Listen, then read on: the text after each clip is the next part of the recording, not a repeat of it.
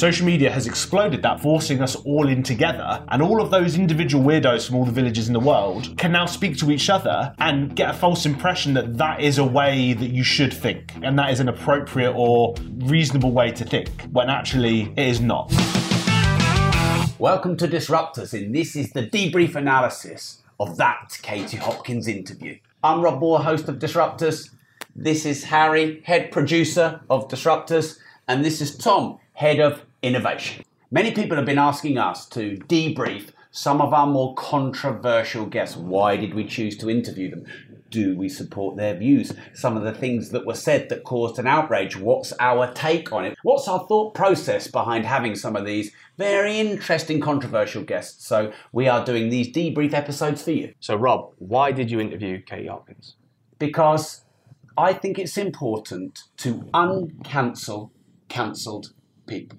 Because unless someone performs crimes against humanity, I do not believe that anyone should be cancelled. And she's the female version of Andrew Tate. So this is the second time Katie's been on the show. The first time you did this, you got a lot of heat, a lot of feedback, a lot of reaction, but I didn't feel it this time. Would you agree? No. So I didn't get as much hate, maybe because I've already interviewed Katie. Maybe because more people now support her than did before. But yeah, a few people hated me for interviewing Katie. They accused me of associating with a racist. Here's something I'm going to say. I don't associate myself with anyone. You're Harry, you're Tom, I'm Rob. You're Tom, you're Harry, I'm Rob. Just because I'm talking to Tom doesn't mean all Tom's beliefs and opinions are mine, because we're sat next to each other. So what people do, I think, it's really stupid to do this. Oh, well, you were within 100 feet of Katie Hopkins. I disown you because you're clearly a racist because she's a racist. No, I'm Rob Moore. She's Katie Hopkins. So I'm the guy that's prepared to go and talk to people that other people haven't got the bollocks to because they don't want to associate with them. That's the way I see it. Oh, and I don't disclaim, so you don't see us in our videos go, oh, well, the views and opinions of Katie Hopkins are her own. I disclaim myself against any association with them. I don't do that either. Right, so open question to the floor here. What is everyone's initial thoughts of Katie Hopkins before we did this interview? Tom, you go. So, I play a little bit of a devil's advocate sometimes. I'm always trying to think of, is someone going to be right for the show? Are they going to adjust people's opinion of us? Are they going to damage the brand that we've built, affect our future prospects? And someone like Katie falls into that camp of a person that there are lots of people that don't want to associate with her. They feel like, you said, Rob, even being near her, there is like a negative association that will almost rub off on them. And if they speak to her, they're somehow connected to her. So I'm always wary when we do these things because I want to keep growing the channel, getting our message out there, keep our prospects wide. So I'm definitely not a fan by any means of Kate Hopkins. My personal views would be near polar opposite to all of hers. But I think, there's a little bit of a myth of cancellation, that somehow these people are cancelled, they're unplatformed. Like, she still gets interviewed and talked about by many people. I don't think, my personal opinion is people that claim they are cancelled are often some of the most famous people in the planet. Like Andrew Tate's walking around saying he's cancelled when he has more followers than, most world leaders. It's kind of like a bit of a fucking joke, to be honest, when people like Katie Hopkins, Andrew Tate, Nigel Farage, Donald Trump claim they're cancelled when they're in the top 50 most famous people on the planet. Can I jump in there? Yeah, Let me jump of course, in there. yeah. They're cancelled from Twitter. They're cancelled from YouTube. They're cancelled from Instagram. They're cancelled from Facebook. And sometimes even the banks and payment merchants shut them down. As long as there are no crimes against humanity, and there is a line, by the way, in free speech, I don't think everyone should be able to say what they want if it is illegal. But facts are, these humans have been cancelled from those platforms. Now, here's something I think. The irony is, when they get cancelled on those platforms, they often become bigger. and actually it ends up helping them because people want to interview them more, or you can't cancel them off every single channel or other people's channels. On the subject of Andrew Tate, he was smart because he's got thousands of people creating Andrew Tate channels. He doesn't have these. He does not have a TikTok. He only just got unlocked on Twitter. He does not have YouTube. But he has thousands of his followers who have Andrew Tate accounts that publish. So it's only because of his ingenuity and strategy that he is uncancelled. But I do agree with you. These lefty, wokey people and platforms who try and cancel people like they did Joe Rogan, good fucking luck, you only have to make them bigger. Yeah, I mean, we don't want to divert the whole thing into cancellation, of course, but like, I think freedom of speech cancellation can get a bit tied up in one another. Like, no one is stopping Katie Hopkins saying whatever the fuck she wants. Private companies are just saying, I don't want you to say it on my platform. Like, she isn't being prevented from saying anything. A private company that relies on advertisers wanting to be on that platform. Well, they're public companies, but... Yeah, but they're owned, but like, they're a private corporation in the sense that, like, they have autonomy to do what they want. So what you mean is, you can believe what you want, but don't come into my living room in my house and impose those beliefs to me. Well, it's not even that. Like, it's just like, they own a space. They own that. And lots of the people that are more right-wing and believe in freedom of speech, freedom of autonomy, freedom to do what I want, both want companies to be able to do what they want. There are often people that are arguing against regulation, against laws that would restrict what people do. But when it doesn't benefit them, they're saying, oh, give me back my profile, turn my reach back on, oh, I've been shadow banned, and all of a sudden they're very for corporations being made to do things that benefit them. But they're normally the people that are completely against that. And I think if you're someone who believes you're, a libertarian or traditionally conservative right-wing, capitalist, you believe like corporations should have the freedom to do what they want because that gives them the chance to grow and innovate and compete, it's very hard to then turn around and say yes to all of that, but no, when it affects me in a way I don't like. And the long and short of it is like when you say a lot of the things that are on the extreme end of what people like Katie say, guess what? Advertisers don't want to be associated with that content. And these platforms, they are all elaborate ad agencies. Every single one of them. Twitter, YouTube, LinkedIn, Facebook. They're not really tech companies. They're ad companies. And they need the big, friendly consumer companies to keep funneling them billions and billions of dollars. And Coke don't want its ads next to Katie Hopkins.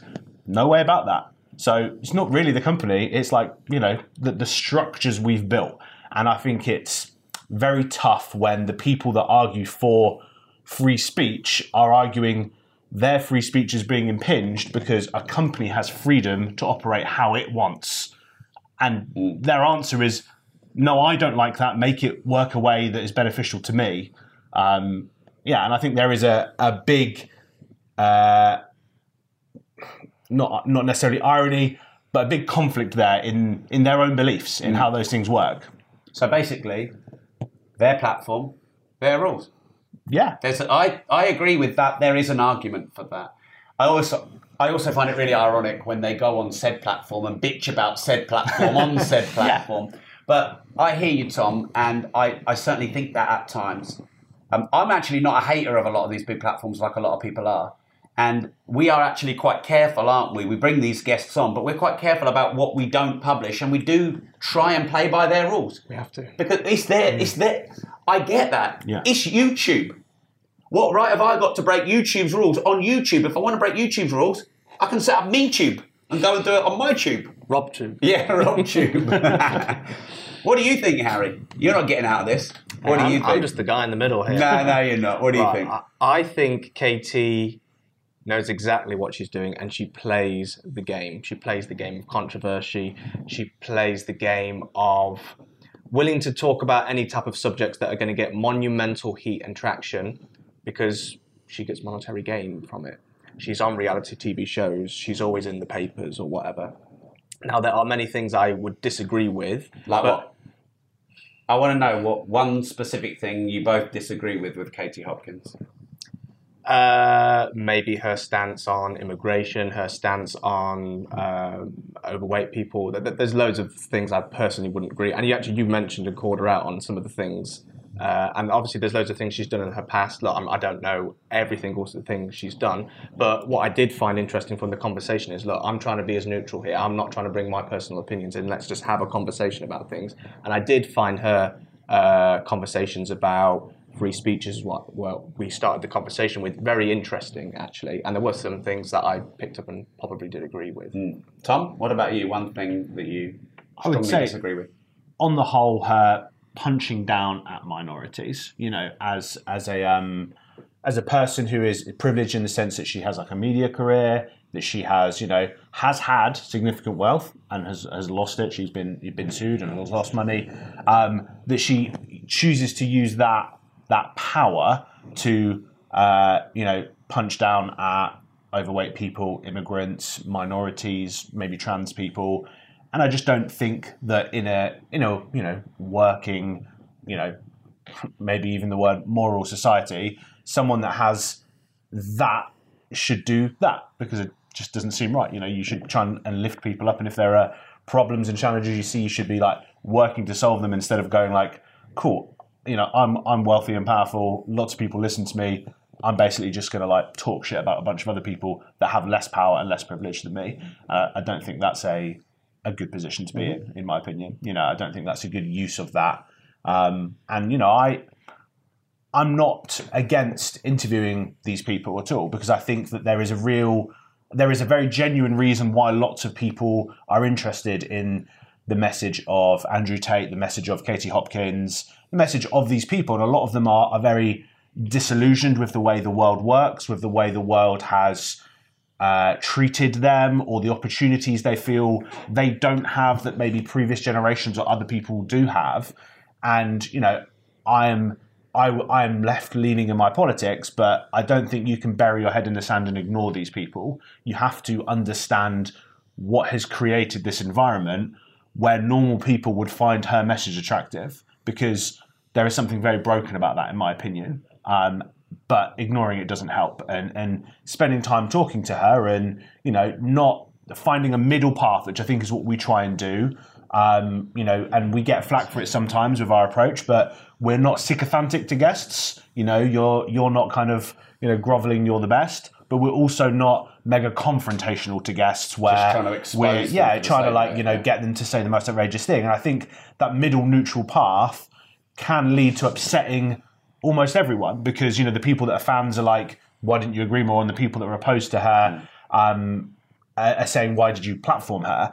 But I think that middle path is actually one of the best ways to kind of show in a true light what it is she believes, what it is she talks about, and maybe why that is. And I think digging into the why is the really important part, because there are like real problems that face lots and lots of people that are making them feel this way and be drawn to people and beliefs that 5, 10, 15 years ago would seem very extreme.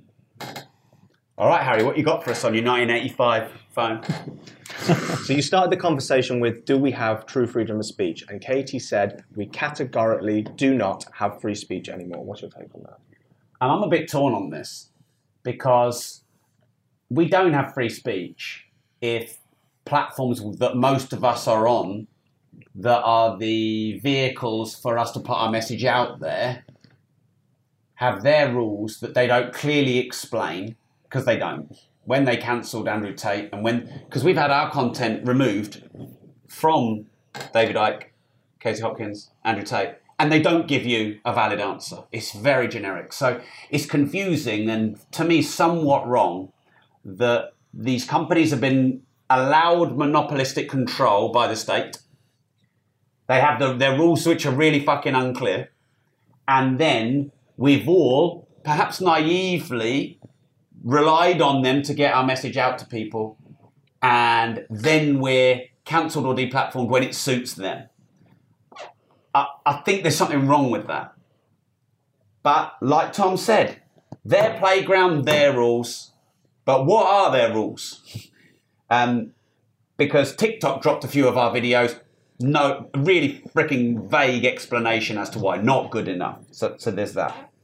The next thing I think is, again, agreed with Tom, is that you can't really get cancelled. Because Katie said, this was interesting, and I'd never thought of this, she said she now goes state to state in America, like the old school days, standing on a soapbox, and riling up the people and giving them... So she's gone back to medieval times of having free speech.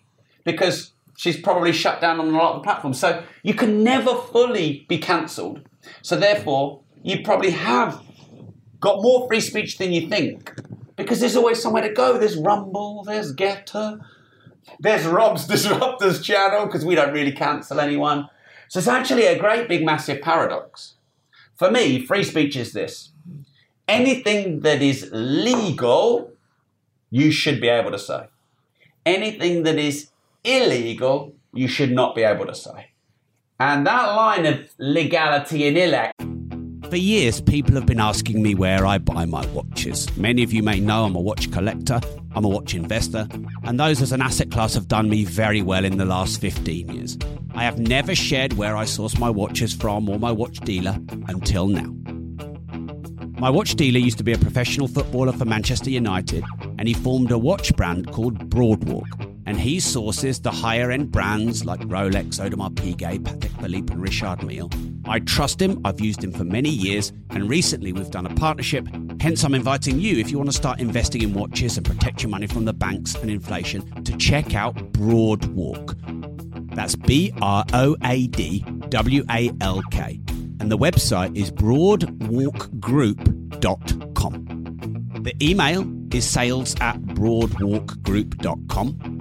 And please don't share this, but his number is 07496 878 153. Obviously, only message him if you're serious about buying and investing in the higher end watches. People have been asking me for years, and for the first time ever, you can get access to my watch deal. Illegality is very much blurred by big tech, mainstream social media. And that line is somewhat unclear, because going from hate speech to abuse, that is a very blurred line. Who makes the line? Who's in charge of the rules then? Where is the line? What it like? Well, the nations and the states, they make the rules. 80 years ago, the line was different to what the line is now. Yeah. So if you have free speech, it should be down to everyone to say whatever they want. Even if you adamantly disagree with it, you can use your free speech to say, I disagree. Yeah, with there's it. a difference. Where is the line? Well, there's a difference between opinion and abuse. A big difference. And I guess you're asking me where I think the line is and who makes the rules. Well, the state or the nation or the government is supposed to make the rules. And I have seen some rules relax and some rules tighten. For example, rules on trolling have tightened about fucking time, because people have committed suicide over being trolled. And now there's quite a famous YouTuber who's in prison for trolling. I won't mention the name, you can find it on Google, that they wouldn't be in prison 10 years ago. And I welcome trolls who are fake profiles who systematically abuse other human beings. They should be reported, blocked, and if it gets extreme, imprisoned. I think that's... But if I'm just expressing my opinion in an aggressive way, I should not be imprisoned. But the problem with this line, which is the law by the state, by the nation, is big tech social media platforms have a lot of power and they have monopolies, and I don't think they're enough held to account by the nation state. Tom, what do you think? I think probably nearly all the free speech laws that exist. I do think free speech laws have to evolve over time. You can't have like an absolutionist free speech because, things change, societies change. You used to be able to say things in America about black people that you couldn't say now, and that's a good thing. And the platforms change. Yeah, and I think the platforms and how social media dominates most people's lives is the biggest problem, because there is always this dynamic where technology outpaces how laws work, right? And like we see this with like drones, right? Like drone technology has come very, very far. There's no laws that really govern drones. And then they're trying to use laws that exist for like helicopters to be like, maybe that kind of works for a drone. It will take them 10 years to catch up. And with free speech, in some ways, I believe very strongly in free speech, because you should traditionally, when you lived in a town, most people in the world live in a small town or a village, right? And they don't have a lot of contact with people outside of that space. This is how, for most of all of human history, humans have lived. And if you were the one guy in your village that like said wacky shit all of the time, people will just ostracize you, or they won't talk to you. And you either then adjust or they'll burn you or hang you. Yeah, so you are either forced to adjust your speech to what is appropriate for your group, or you choose to be separate from that group. And that's just all of society. And that means you kind of don't need laws, because the society governs itself. You can say what you want, but there are consequences, because people then don't want to be around you, or will physically or culturally punish you for it. Or you can say what you want, and you're the weird guy that lives at the end of the street that everyone says, don't go near that guy at the end of the street. Parents, when they see him in the pub, walk away from him. That's how, for most of human history, it is. Social media has exploded that by like forcing us all in together. And all of those individual weirdos from all the villages in the world can now speak to each other and get a false impression that that is a way that you should think. And that is an appropriate or, a reasonable way to think, when actually it is not, and... Yeah, but who says it's not? Who defines weird? Well, who says what's the right and wrong thing to say? The ever-shifting, but always there, cultural consensus. Yeah, because there always is a cultural consensus that moves and changes, and there have been... But is there, though, now, because we're so politically extreme? Yeah, and that's... Because is there an argument that this whole free speech debate has been perpetuated by overly woke, overly entitled, overly I'm a professional at being offended type of individual?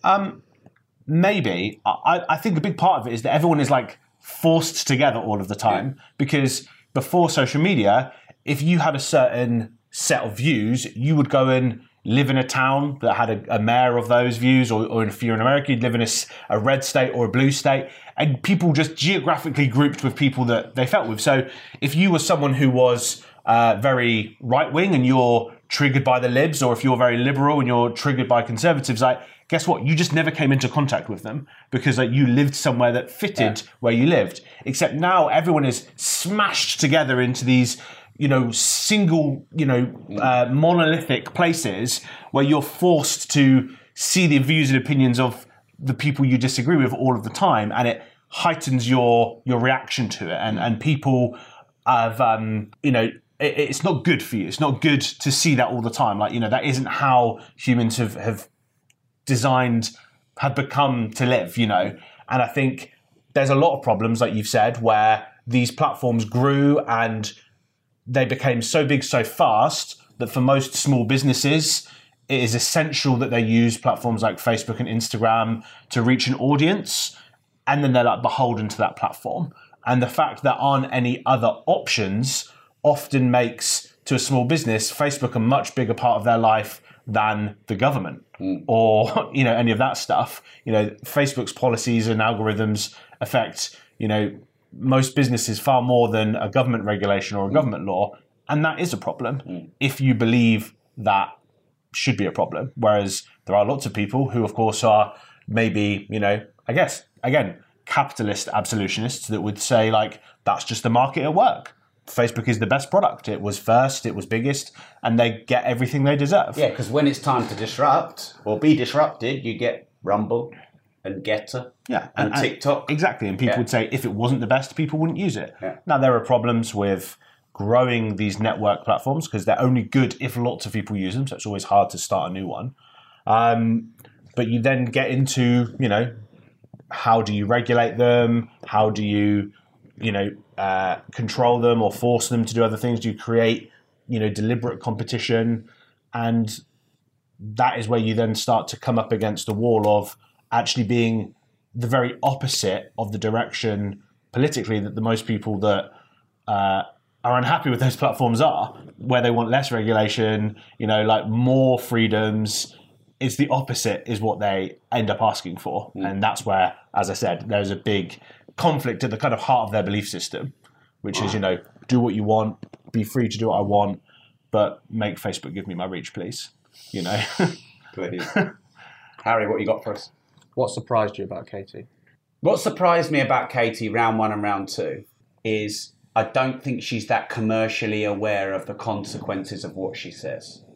Because you said that you think she knows what she's doing and she's monetizing controversy. But I think she's pushed controversy to the point where it's actually demonetizing her. And I think she's not as commercially aware as what I perceive maybe I might be in that situation. Do you remember when we interviewed her the first time and I said, you should have your own podcast. It's completely decentralized. You can say what you want. You could really monetize that and build a great audience. Then almost immediately after that, she got cancelled off everything and had no reach and went into the freaking abyss. And she was like, why would I bother doing podcasts? And I don't know that she's monetizing that well. Because, I mean, she might be. And, she can tell me if she is. But how do you monetize YouTube when you're not on it? How do you monetize podcasting when you don't have a podcast?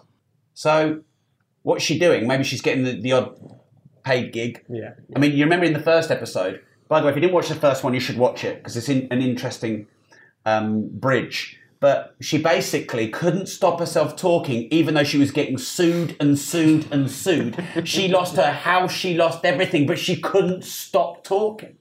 And she even admitted it. And then she even said, well, look, I've got half my brain sliced off because, I'm epileptic and I had this operation almost, more than insinuating that there's some physical element of her brain that also... And I said to her, what are you doing? Why didn't you just stop at that point? Because I think we've seen a bit more toning down of Andrew Tate. I think he's policing himself a bit more now. Because he's found the line, he's crossed it, he's been... he made out, this didn't hurt me, blah, blah, blah. It fucked him. Of course it did. Getting cancelled fucks you. Yeah, if anyone says, it didn't hurt me, bullshit. So I don't think she's commercial with it. And I think you only know the line when you hit it or you cross it.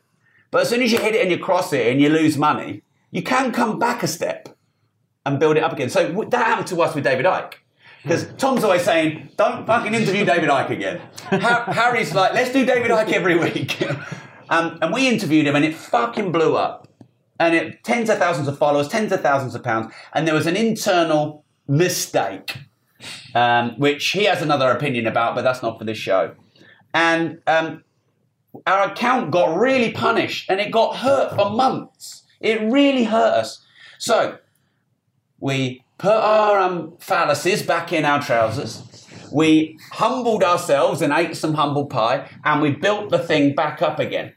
We didn't go, fuck you, I'm going to do David Icke every week. We had a commercial awareness that we'd stepped over the line. And was it fair? No, we didn't think so. But that's what I fundamentally think Katie's getting wrong. So there were lots of provocative moments in this that I know is going to trigger a lot of people. Well, hit me up with some. What were they specifically? Well, let's start with her exposing Sadiq Khan, saying he has a small cock. What do you think about that then? Well, the thing with Katie Hopkins is I think she wants to be a comedian. Well, I know she does because she sort of said she's doing stand-up. So I'm not speaking out of turn here. So the problem is she's taking comedy into politics instead of bringing politics into comedy. And so people don't find it that funny. Whereas if she was just a comedian and that's how we knew her, they'd find it funny. And I got this revelation watching her. So, when she stood up and started walking around the big trucker's testicles and she pulled a deported tattoo in her arse and basically mooned to you and I. I'm thinking, I think the people who don't find this funny is because they see you as so politically extreme. But if you were a comedian, they might find it funny. So this is where I think that she's slightly got it wrong if she wants to be perceived differently. She might not give a fuck. Or it was a revelation I got. What was your question? I can't remember your question. Oh, about Sadiq Khan's... Yeah, just about Katie being provocative. Yeah, well, look, I think she was trying to be funny in a political environment instead of a comedic environment. Because if she said that at a comedy gig and she's there because everyone wants to come to be amused and she was doing this with her cavernous vagina and his small penis, probably would have been quite funny. I've never heard you talk about a cavernous vagina before. That was a new one for the podcast. Yeah, I don't know if I've ever said it since university. And that would have been near 25 years ago. But the point is, it was just a bit of a pushback at her because, you know, she was doing this visual representation of Sadiq Khan's penis, whereby she was essentially having a vagina like that and a penis like that, and, you know, quite a lot of room and doesn't touch the sides. But there's a small penis or there's a large vagina in that equation, and I just pointed out that it might not be a small penis, it might be her large vagina. You know, 7 years ago when you started this podcast, do you think you'd be doing that? No, and I fucking love it. I love it. You know, we did business podcasts for years, and they're great. And in the end, what else can you talk about in business? But in this world, you can go fucking everywhere, which is why I love the concept of disruptors and not just disruptive entrepreneur. I think there's a good point there, though, which is that she's kind of inherently unserious, which is actually a pretty big drawback for her in the things that could make her successful. Because like being a journalist, for example. Yeah, like if she wanted to be a right-wing journalist or a right-wing politician, or, you know, someone that's involved in, you know, policy making or think tanks, like, you can't, she makes a point that might have some validity and then undermines herself with a sick joke. And it actually harms her own ability to form kind of meaningful arguments. And like I said, like, there is something at the core of a lot of what she says.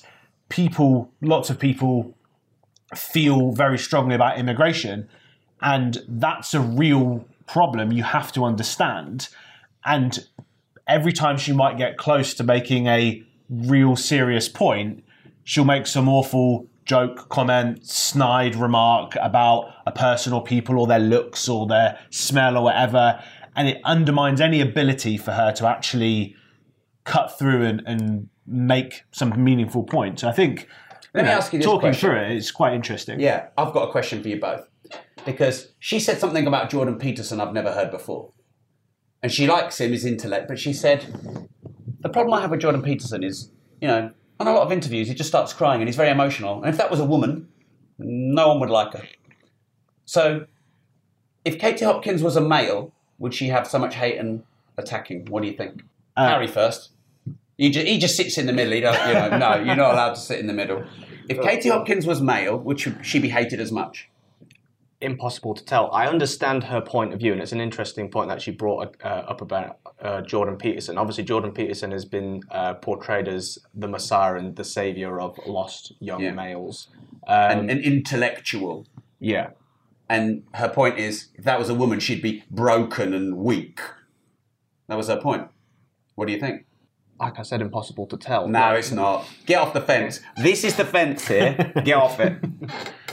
I understand her point. I don't know if I necessarily agree with it. Look, I'm sure there'd be loads of other type of women who are possibly doing the similar type of things who won't be portrayed as weak. Look, we're interviewing... Oh, I forgot her name. She runs the school. Catherine Birbalson. Yeah, she's a very... stoic and perceived to be a strong woman. She's known as the strictest head teacher in Britain, in the world. So it'll be kind of interesting to see, once we've had a conversation with her, how it goes. But again, my outside portrayal of her is that she's seen as very, very strong and someone who can command authority. So I wouldn't necessarily agree that because she's a woman, she'd be seen as weak, or any other. If Jordan Peterson was a woman, he'd be seen as weak. Because what do you they're think, Tom? stronger women. If Katie Hopkins was a man... Yeah, I actually, I would agree, because I think that, you know, much as people would disagree or even say the opposite, like, there is still unconscious cultural bias that is different for men and women. And, like, I think a woman that was constantly breaking down would be treated differently to a man that was constantly breaking down. Maybe not as drastically as it used to be, but I think, you know, Jordan Peterson does it, and... you can cut this because I know we're trying to get Jordan Peterson again on the show. No, let's not cut it. No, let's not cut it. I think he's pretty pathetic nowadays. I mean, you know, he got himself addicted to, you know, drugs, and he talks about strong will, and he had to fly himself to Russia and be put in a coma to get off it. Like, how is he a paragon of strong will when he couldn't even kick a drug addiction, let alone get one in the first place? And now he just weeps about religion constantly. I think the guy's pretty pathetic nowadays. I think he's fallen a long way from someone that had like a meaningful and reasonable opinion on how you can like improve your life from the inside out. But I agree. I think if Jordan Peterson was a woman, there'd be far more blokes going, oh, look, another woman crying, than there are blokes saying, oh, Jordan Peterson, how great it is that he's open about crying. And I think that's true. I also want to say, and no one said this, and I probably shouldn't say this, but I'm going to say this. But I've been listening a few years ago to both Jordan Peterson and Michaela Peterson highly advocating and promoting only eating meat as a way to, a revelation of amazing health and well-being, only eating meat. And I remember hearing that thinking, that's fucking dangerous. Like, let's just think about common sense. You need vegetables, potatoes, you need meat, you need fish, you need a balanced diet. And any extreme of one could give some short... The reason these diets give short-term benefit is because you're cutting out a load of toxic stuff you used to eat. So you get an initial benefit. By the way, I ain't a doctor. I'm a common senser. Because Tony Robbins, this always used to piss me off about him. I love Tony Robbins. And I quite like Jordan Peterson. But I'm going to speak out on what pisses me off. Tony Robbins would go on for decades about never eating meat and only eating fish. And I'm thinking, if you only eat fish for 30 years, I wonder if there's some issue there. And he nearly fucking died of mercury poisoning. Surprise, surprise. Because he ate fish 3 times a day for 30 years. And I'm like, you fucking idiot, of course. So, 2 very influential people, Jordan Peterson and Michaela Peterson, now changed her name to a married name, going on fucking Joe Rogan and massive shows saying only eating meat and nothing else is the way. It's not. Yeah, I mean... It's not. Balanced diet, balanced information, balanced discussion, surely that's common sense, is it not? I agree. I mean, look at Liver King. Look at how he's been exposed.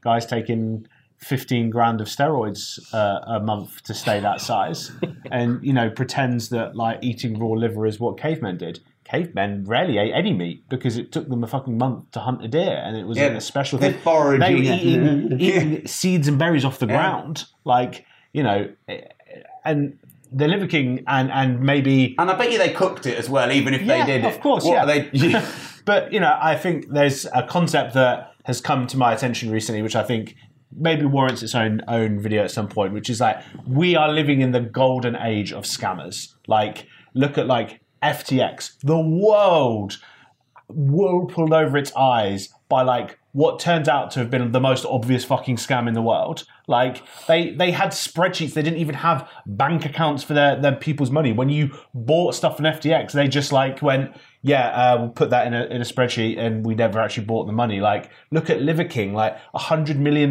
business scam, like FTX lying, scam, crypto scam, like. We are in the golden age of scammers, and it comes from social media. Yeah. Everyone's smashed together. There is, like crazy information being pushed everywhere, and everyone is looking for their life to be better, be it monetarily through, investing, be it health through eating. Everyone wants their life to be better, and are looking at really bad ways at doing it a lot of the time. And, Yeah, the golden age of grifters is where we live right now, and every idol is being torn down, and so it should be. What else you got for us, Harry? So Katie says she has a fear of fat people. She called them chumbawambas, and she even said to you when you walked in within the first 30 seconds, oh, you've put on a bit of weight. What is your opinion on Katie Hopkins' obsession with weight? I was the most overweight kid in my year for 3 years in a row, as you know, and unfortunately is now out there. And so I feel the emotional pain of what I perceive to be brutal criticism of overweight people. But I'm probably quite sensitive because it was an area of pain for me. I also mentioned on the show the irony that actually what made me lose the weight was that pain and shame, not the people who were nice to me and kind to me. And so I'm a bit torn on that one. I think her language is crass when it comes to overweight people. And what I don't like in humans is elitism.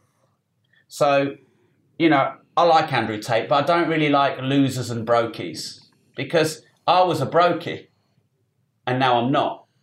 And just because you're broke doesn't mean you're a lower human being. It just means you haven't mastered money yet, but I bet you can teach me some shit. And I try my best not to be elitist. And maybe that holds me back sometimes, because maybe I should be puffing myself up to be bigger than I am. I don't like that. So when you really de-pedestalize and put down an individual or a group, I don't like it. And I don't think I do it much, if ever. Although I did do it about Harry and Meghan this morning, because I think their behaviour is disgusting. But that's behaviour. I'm not attacking Harry as a person, and I'm not attacking Meghan as a person. I'm attacking what they're doing and saying, and I think that's different. So if you get in someone's face about being overweight by their behaviour, fine. But for who they are, wrong. That's my stance. Tom? I mean, I probably think it's more of like an act, you know, it's part of her. You know, normally someone who is so obsessed about something, there's normally some deep internal reason, you know, when people have obsessions or aversions. And it feels like it's part of her kind of, oh, you know, this will get a rise. And I'm sure you guys reacted when she said that, right? You know, she got what she craves and needs, which is a rise out of people by saying something, you know. Fundamentally, like, you know, like, does it affect you if someone else is fat? Not really. Does it affect me if someone smokes next to me and I have to breathe that in? Yes. And I'll tell them I don't like that. Please don't do it. But like, if there's like, you know, a fat person near me, like, does it have any material effect on me? Not really, you know. So I just think it's another one of those things where she's just punching down, you know. She could just as easily be fat as she is thin, you know. Just, yeah. Mm. Is she misunderstood? No, I don't think so. Not much. I think a lot of people in the public eye, especially those that are cancelled and controversial, I wouldn't necessarily say they're misunderstood. I would say they're not fully understood, which I think is different. Misunderstood is an assumption about them. Not fully understood is not knowing enough or as much about them. And I think they're different, because misunderstanding is often a misperception or a prejudgment. But actually, certainly if you watch the 2 interviews we've done with her, I think it's pretty clear what she's like. And I think she's pretty unapologetic about it. And so in that regard, no, I don't really think she is misunderstood. The only thing I like to do is to get to know the human. And even with all these, should we call it, gamesmanship around going to these controversial subjects and being brutal, behind all of that, there's still a human. And so I probably get to know people and associate myself with people that others wouldn't. But I'm intrigued to know the human. Because are you judging from your ivory tower any better? Do you know what they've gone through? Do you really understand them? Now, I can understand when race and religion come in, because obviously they are about identity. And when you go to identity, that there's a lot of pain there. And I do get that. If someone has been racist or homophobic or, attacked a religion, I can see why someone doesn't even care what they're like. I get that. But still, for me, they're a human. And so, no, I don't think she's really misunderstood. She's been labelled as a far-right extremist, and a name that came up in your conversation with Katie was Tommy Robinson, someone who, again, has been labelled as an extreme right-wing person. So would you have Tommy on the show? Would you speak to people like that? Let Tom answer that. It's got your name and face on it. Is Katie a far-right extremist? What do you think about far-right extremists? Is she a female Tommy Robinson, and would we have Tommy Robinson on the show? So, breaking that down, I think there is lines of, like Tommy Robinson has been like convicted of some pretty serious things and has been associated with, specific groups that like have done and have planned to do real violence against actual people. And I think there is a line there where of both like taste and appropriateness, where you can say like, first of all, like what value / entertainment are we going to bring from interviewing someone like Tommy Robinson, and then is there any reason we would want to do that? There has got to be a line somewhere of taste and appropriateness. Do I think Katie Hopkins is a far right extremist? I think she parrots and shares views in that ballpark, but she is more of a clown or a jester to that group than someone that's actually trying to like organize people on the streets to partake in violent protests, to organize movements and in the way that like someone like Tommy Robinson has. So like, I don't think Katie Hopkins is she says some awful stuff. She's not a threat to anyone because she's a joke. Like, Tommy Robinson has done and been involved in some very serious, meaningfully threatening and violent things. And I think there would be a line between those two, even if on the face of it they share similar views. So, no, we've declined having Tommy Robinson on the show, and I wouldn't, with the caveat exception that I'd go brutally hard on him, questioning all the things that he does. And that's not really my style, as you know. We've got better at creating a bit of, being a bit harder, I suppose, we've got better at, but the only way I'd ever do anything like that is basically trying to get to the bottom of all the wrongs, and they're wrong and why. And that would be the only exception, probably. And what about you, Harry? Would you have Tommy Robinson on the show? No. Really? No, I get... This guy loves the controversy. More than this guy and a lot more than this guy. Do. I love the controversy. Embrace it, no retreat, no surrender. You know my stuff with it. But we've got to win at it. I don't know how we win at that interview. You said you've got to be brutal, you've got to go hard, you've got to really expose some things. And look, you wrestle a pig, you both get covered in shit, but the pig likes the shit. I just don't see how we win from that, if I'm being honest. And we need to be careful of avoiding the addiction of going too far away from this concept. And I'm mindful of that. I'm like, oh, this could shake things up. But if it's too far away from this, because a disruptor is not a criminal, and a criminal is not a disruptor. So, yeah. So there is a line for us. Absolutely. Yeah. Any regrets?